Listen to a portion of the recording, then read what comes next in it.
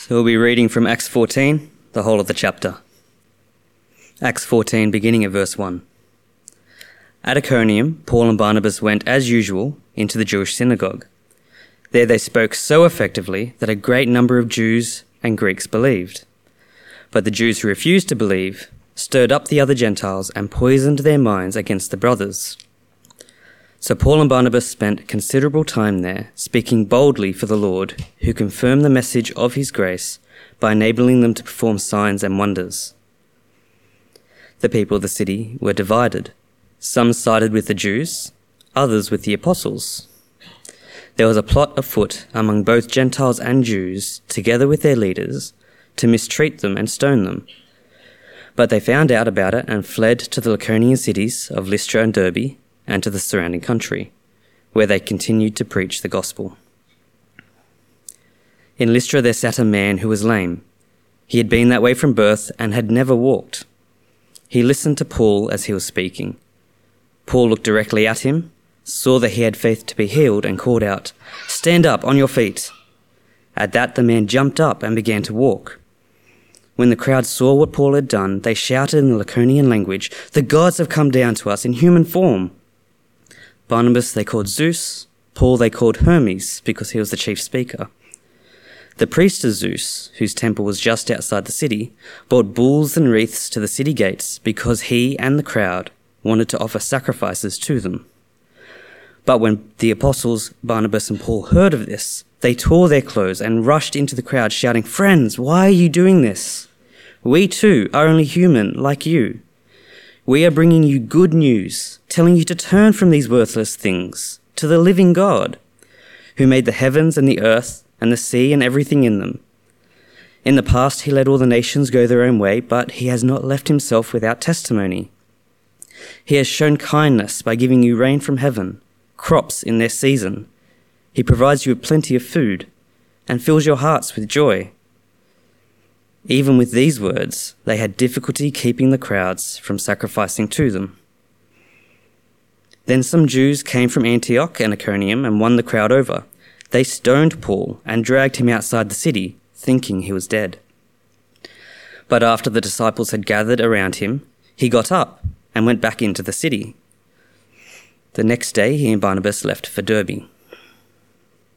They preached the gospel in that city and won a large number of disciples. Then they returned to Lystra, Iconium, and Antioch, strengthening the disciples and encouraging them to remain true to the faith. "We must go through many hardships to enter the kingdom of God," they said. Paul and Barnabas appointed elders for them in each church and, with prayer and fasting, committed them to the Lord, in whom they had put their trust. After going through Pisidia, they came into Pamphylia, and when they had preached the word in Perga, they went down to Italia. From Italia they sailed back to Antioch, where they had been committed to the grace of God for the work that they had now completed. Upon arriving there, they gathered the church together and reported all that God had done through them and how he had opened a door of faith to the Gentiles. And they stayed there a long time with the disciples. This is the word of the Lord.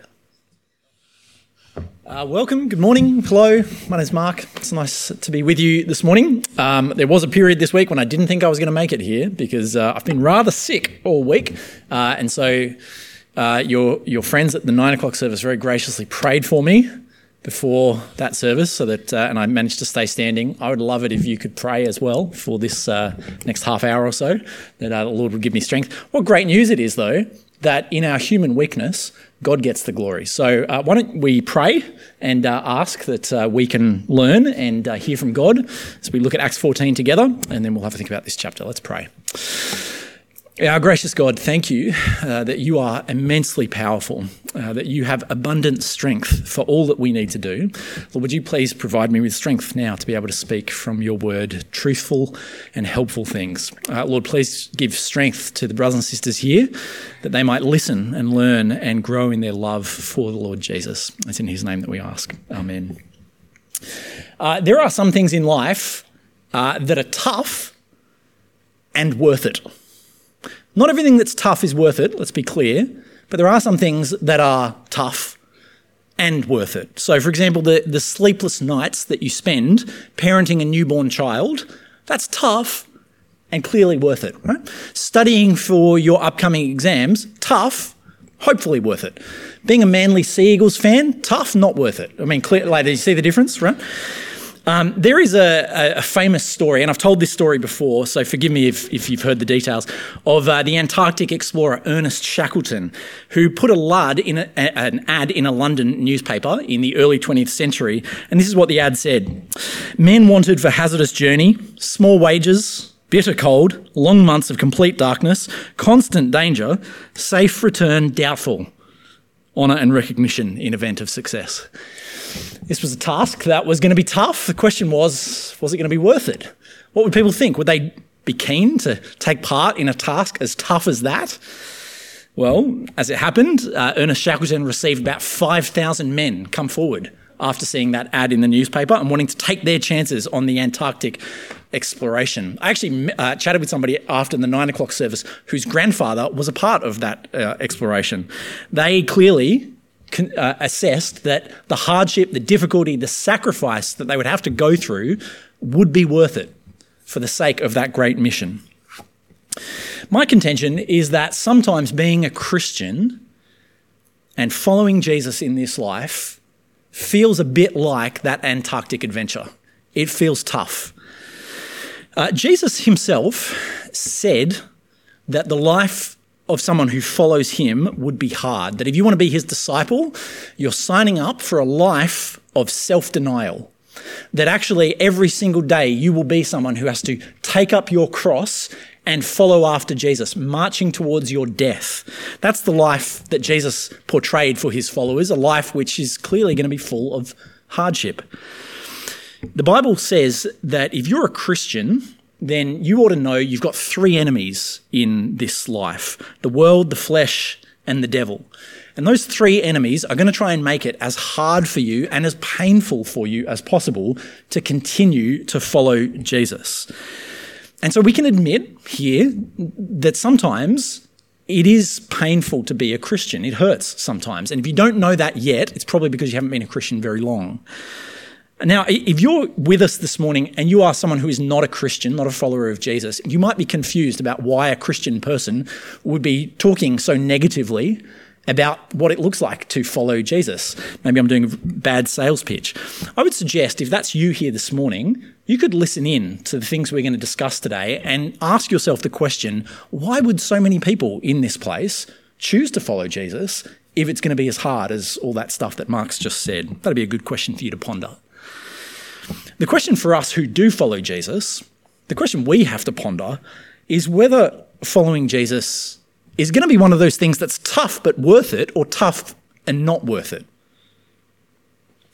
Do you know, in Australia's short history, I don't think there's ever been a time when being a Christian has been more stigmatised than right now.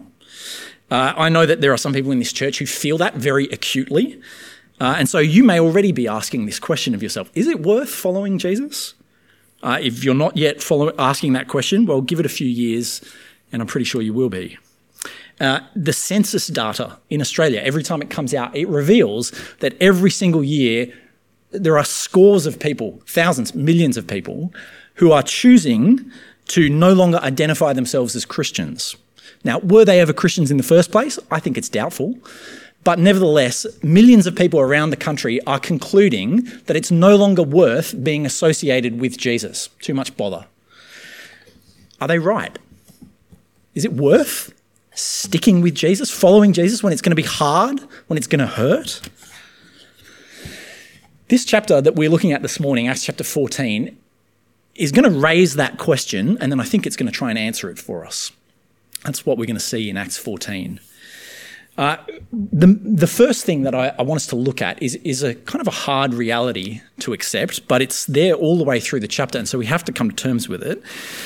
It's the reality that getting to heaven will hurt. That's what Acts 14 is going to teach us first of all. Getting to heaven will hurt. Now, as we begin, let me just remind you about where we are in the book of Acts at this point. We are almost exactly halfway through the book, and we're halfway through the first ever missionary journey in all of church history, as Paul and Barnabas and some others were sent off from the city of Antioch in Syria, that's over on the east side there, sent down into Cyprus, preaching the good news of the gospel, and then up into Turkey. And we've seen them arrive at Antioch, Pisidian Antioch, up at the top there. That was back in chapter 13, where they preached the gospel, and up to this point, the Jewish people who heard said no thanks. That's essentially what's happened on this first missionary journey. They said, we're not interested, and they kicked Paul and Barnabas out of town. If you were here last week, you might remember that's what we looked at. Chapter 14 today is the second half of that missionary journey as it all kind of wraps up.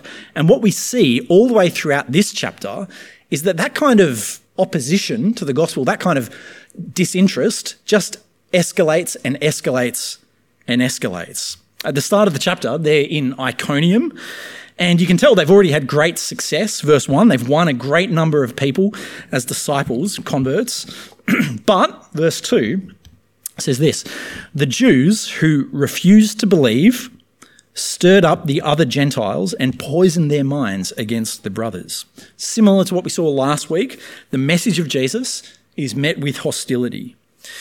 Now, it's worth just sort of trying to put yourself into Paul's shoes as you read about this sort of thing.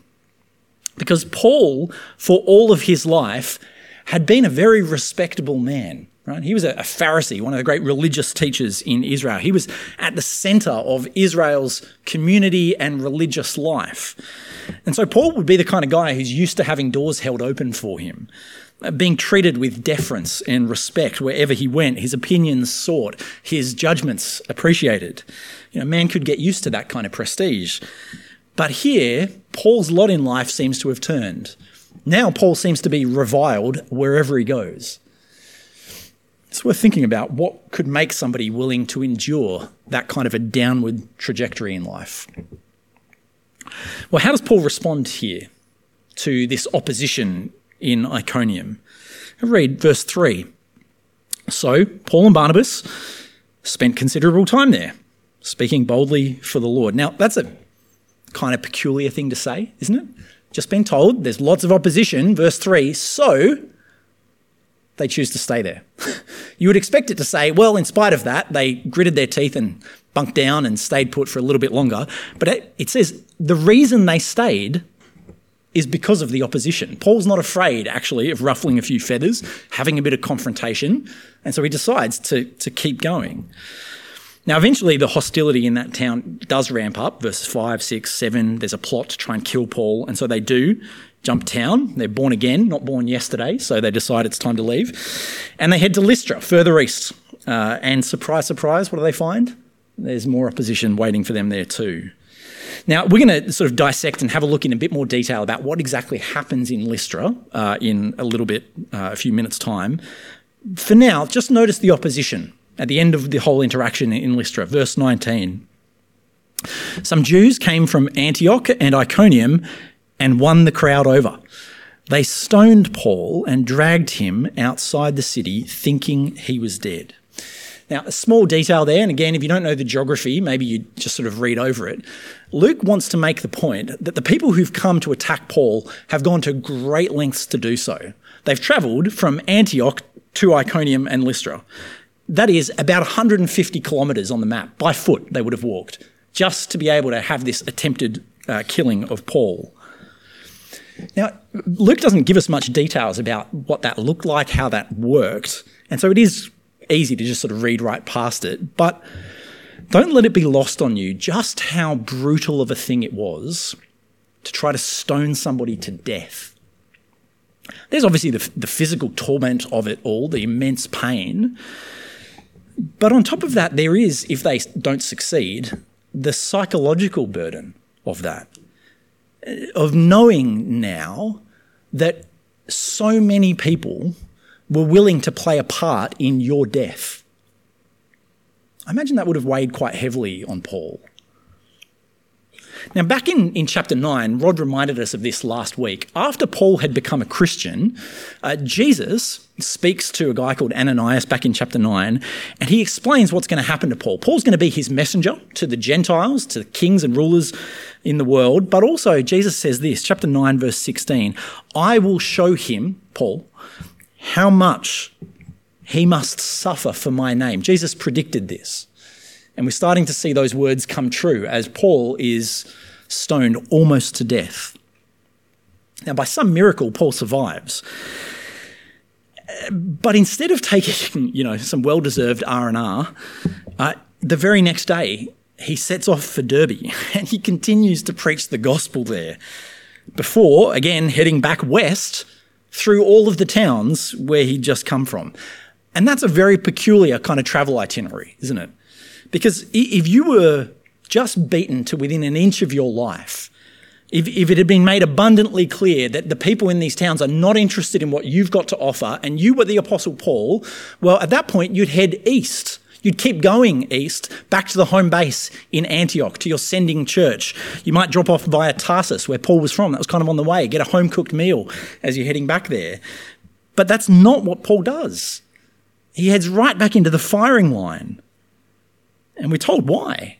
It's because he wants to strengthen the faith of those baby Christians in all of the towns he's just come from. Luke tells us essentially what Paul's message was as he goes back to all those places, strengthening the churches. Look at verse 22.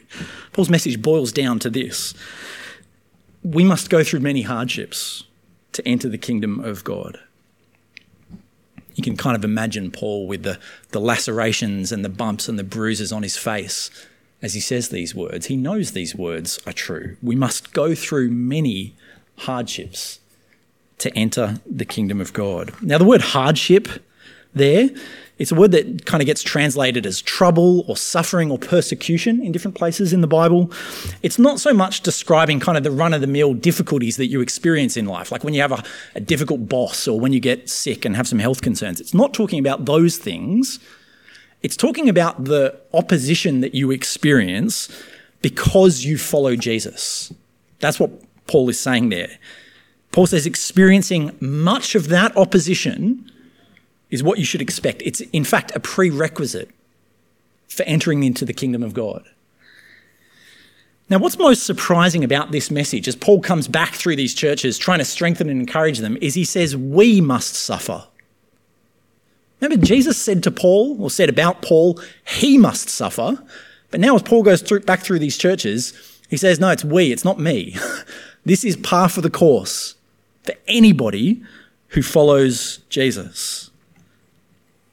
Now, I take it that Paul is, just to be clear, he's not saying, oh, this is going to be particularly difficult for you in Antioch and Iconium and Lystra. It's not that Paul's been given some special revelation that it's these churches that are going to suffer for following Jesus.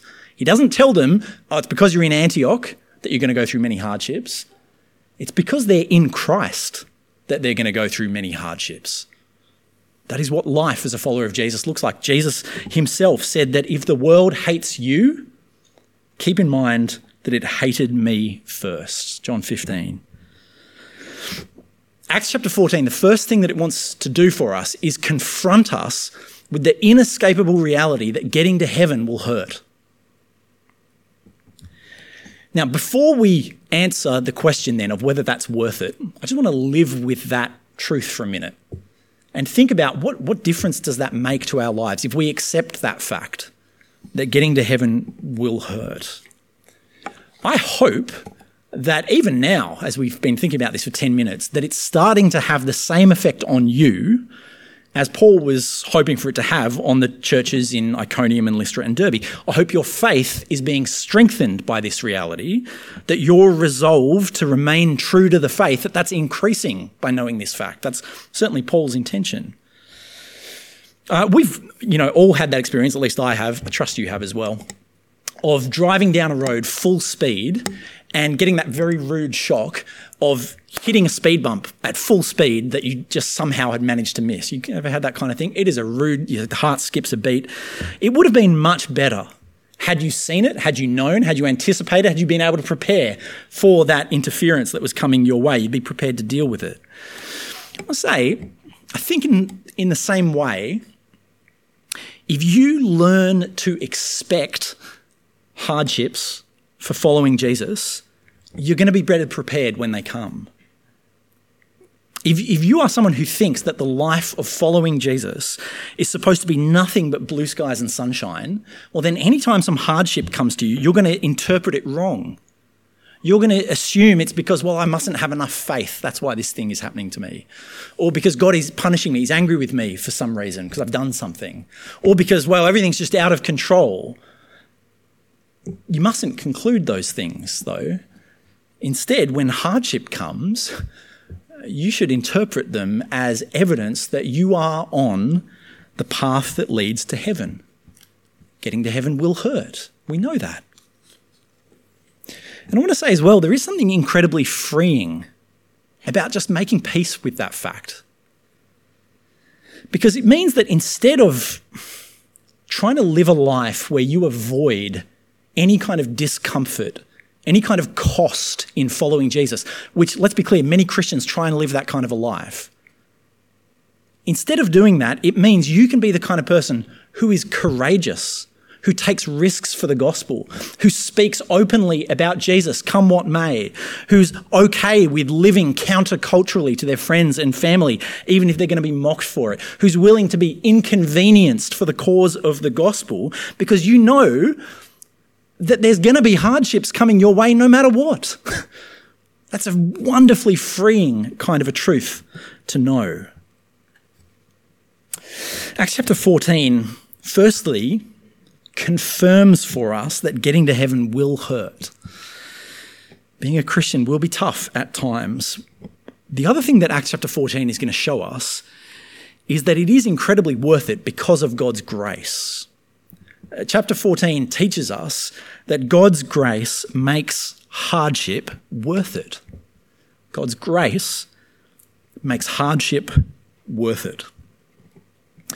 In this chapter, there are two little snapshots you get of the preaching that Paul and Barnabas do. And in both these snapshots of their sermons, the theme is the same. It's the theme of God's grace. So look again at verse 3. You get this little descriptor where Paul and Barnabas spend time there speaking boldly for the Lord, who confirmed the message of his grace. It's the summary that Luke gives to the sermons that Paul and Barnabas were preaching. It's the message of God's grace. And isn't that a beautiful little descriptor of what we as Christians have to offer the world? Now, if you are a Christian here today, I trust that you already know that there is a great distinction between the Christian message and the message of any other worldview or faith or religion on the face of the planet. Because at the heart of the Christian faith is the belief that God gives. God gives. He doesn't demand from you, he gives to you. And any other worldview or faith or religion on the planet tells you the opposite. It tells you that you must achieve. You must earn your acceptance. You must merit your place in heaven. That God has certain standards of you and you have to hit them. Christians, however, know that in Jesus Christ, God gives. Now that's so fundamental, so ground level to our faith that it can be quite easy to kind of take that for granted. But when you come back and remember that reality again, it is a wonderfully refreshing thing, isn't it? You know, if you walked out of here today and on your way home, you were met in the car park or at the train station or something by a man in a sharp suit, and he wanders up to you and he says, "Hello, friend. Now, we've never met. I'm a businessman around here. Here are my credentials. I've got a suitcase here and I'd like to give it to you. It's full of money, $10,000. Would you like it?"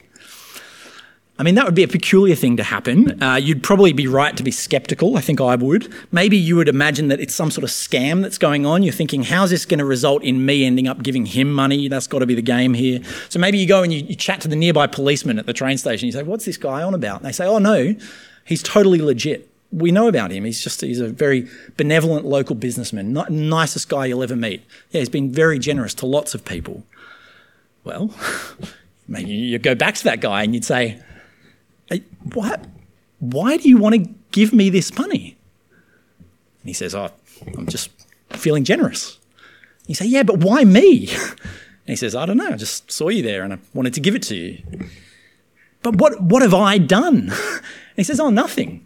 You haven't done anything. I'm just wanting to be generous towards you. Now, how many more questions are you going to ask before you take the money? I mean, that would be a remarkable thing to happen, wouldn't it?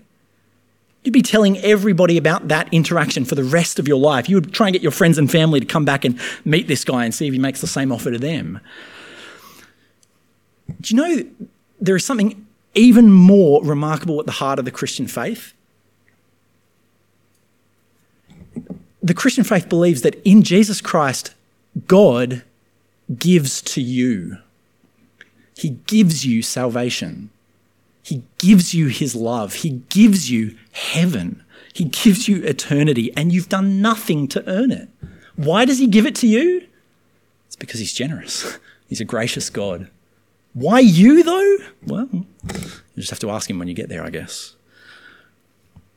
God is a gracious giver. That's the message that Paul has come to believe. That's the message that Paul is now preaching to the ends of the earth. It's the message that brings salvation to many people in Iconium, verse 1, to many people in Derbe and Lystra and Antioch, verse 21.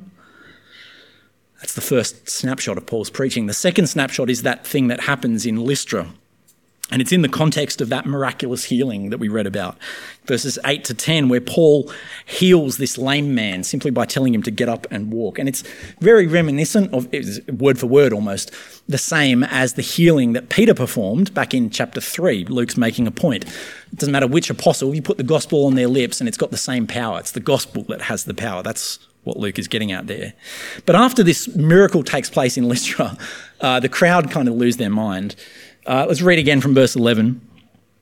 When the crowd saw what Paul had done, they shouted in the Lycaonian language, "The gods have come down to us in human form." Barnabas they called Zeus, and Paul they called Hermes because he was the chief speaker. The priest of Zeus, whose temple was just outside the city, brought bulls and wreaths to the city gates because he and the crowd wanted to sacrifice to them. Now that seems like I've never experienced that, preaching the gospel, I can say. It seems like a strange kind of response for people to suddenly think you're a god. There is a bit of background knowledge that I think helps to make sense of this. There is a legend that one of the historians of this area, a bloke by the name of Ovid, whose works you can still find in libraries, he wrote about a story, a myth basically, where a few centuries earlier, the Greek gods, Zeus and Hermes, came down to this area to visit, disguised as ordinary men. And they went around to 1,000 houses knocking on the door looking for hospitality, but nobody welcomed them in until eventually this old couple, there's a painting that's going to come up here of a depiction of this event, this old couple welcomed them in and gave them a meal. And as a reward, Zeus and Hermes turned this humble little hovel that the old couple were living in into a giant temple, and he elevated them to priests and priestesses within this temple. And then both gods went around to the other 1,000 houses that had refused them hospitality and burnt them to the ground. That's the background kind of belief behind this event here. And so on one level, it's perfectly understandable that Paul and Barnabas receive a welcome fit for a god here because the crowd in Lystra don't want to be destroyed, right? They're being driven by fear at this point because they think they've got to appease the gods or else the gods will be angry. They think the gods are people who take from them, and so they get their wreaths ready and they get their worship on and they start making sacrifices. Now, Paul and Barnabas are horrified by that blasphemy, so they tear their clothes and then they begin to preach. That's the context for this next sermon from verse 15. Verse 15. "Friends, why are you doing this?" says Paul. "We too are only human like you. We are bringing you good news, telling you to turn from these worthless things to the living God." Now, one of the sort of features of this sermon, it's the first time in the whole book of Acts, is that the preaching is no longer about how Jesus is the fulfillment of Old Testament promises. That's what we've seen time and time again throughout the book of Acts. But here, Paul's preaching to pagans. They don't have the Old Testament. There's no synagogue in town. They don't know any of that sort of background. And so Paul just starts with the truth about God as the creator. That's his starting point. And you'd have to say he's pretty confrontational from the get-go, isn't he? We are bringing you good news, telling you to turn from these worthless things to the living God. I mean, that sounds harsh, doesn't it? Worthless things? What a judgment to make. I mean, here is this town. They've got their own truth.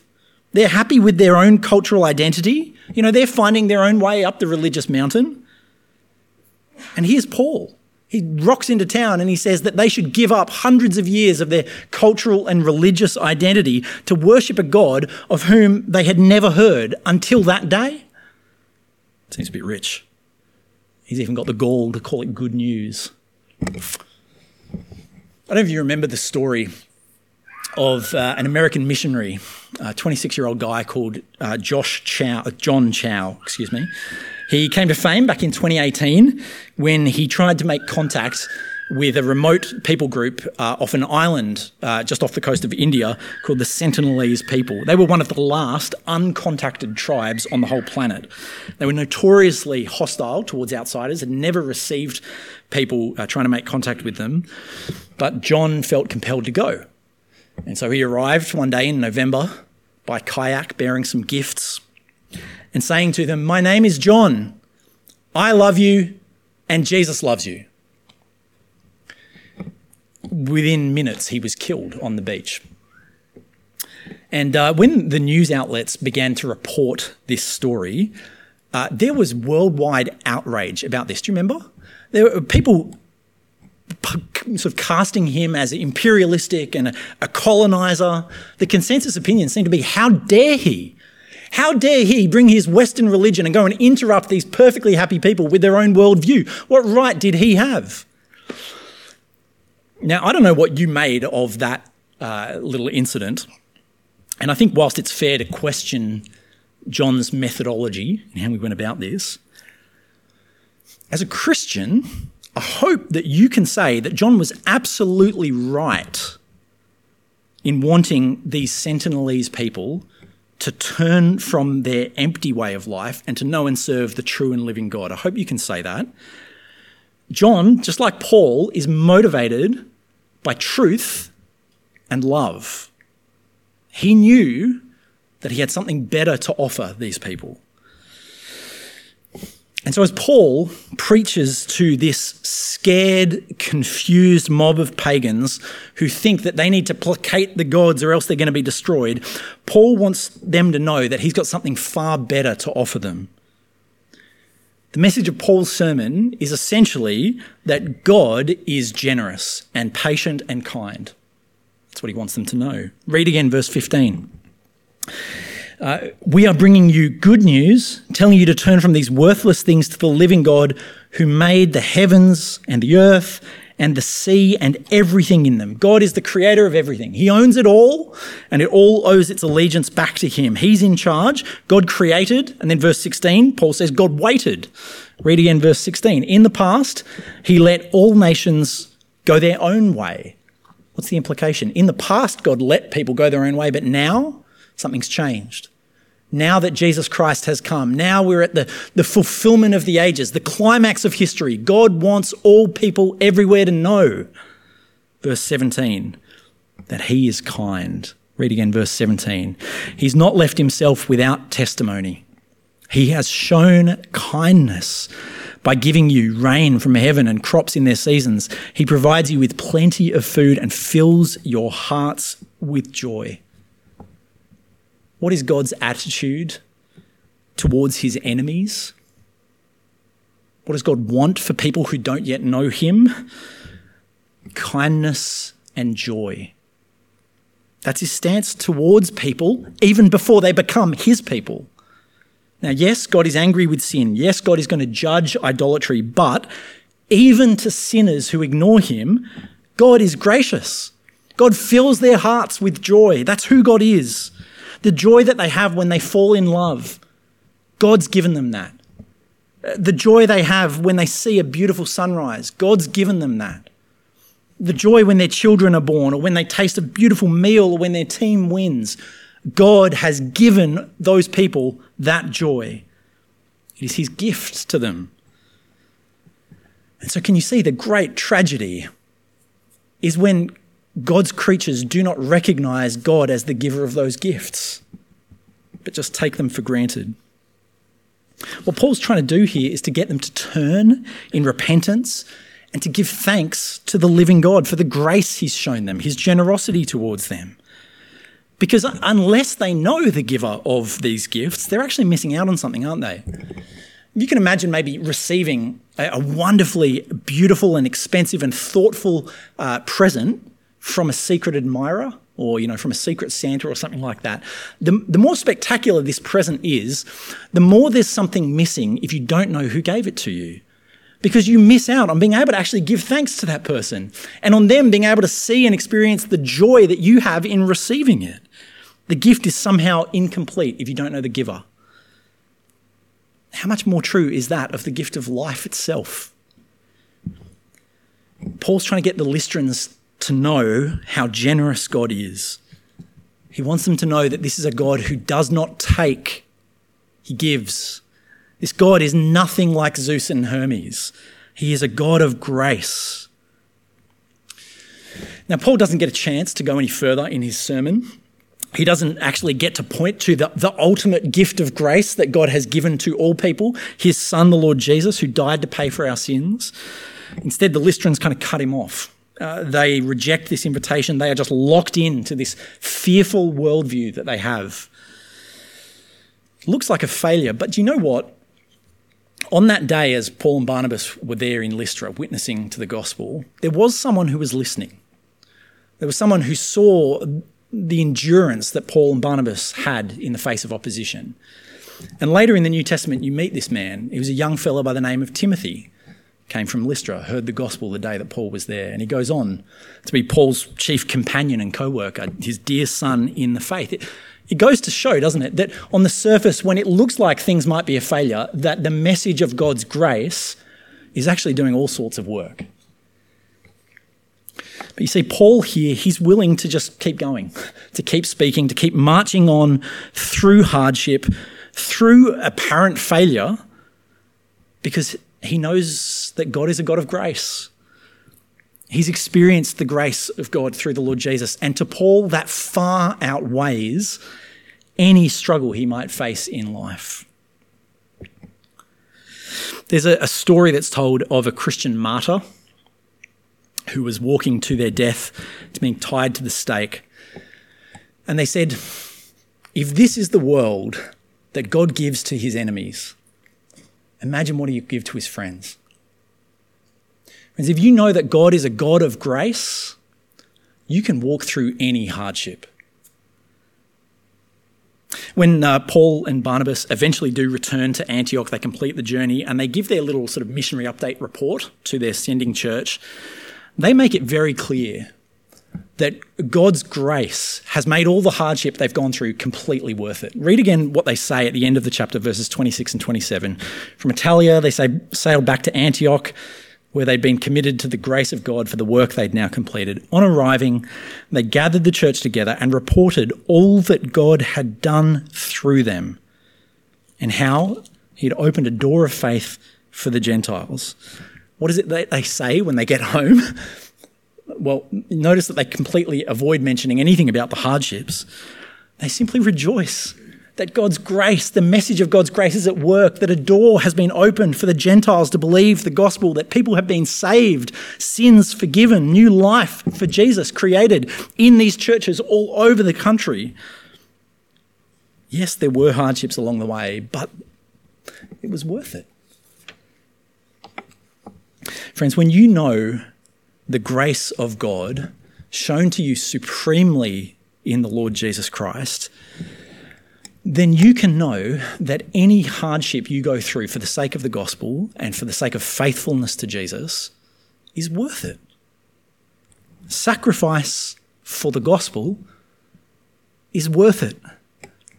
The time and trouble and prayers that you pour in to see people become Christians is worth it. Suffering some of those awkward conversations with people as you invite them to Christianity Explored is worth it. Obeying Jesus, even when you're ridiculed for doing it, is worth it. Giving up your free time to serve in a ministry team that helps establish and strengthen people in their faith for Jesus is worth it. Giving away your money to extend the reach of the gospel is worth it. Any hardship that you experience in this life, in the path of obedience to Jesus, is worth it because of God's grace. Following Jesus can certainly be tough. We all know that. Getting to heaven will hurt. But in the end, we will all look back on this life and on our efforts and conclude the same thing that Paul and Barnabas did as they returned home, that it was worth it because in Jesus Christ, God gives. Let's pray.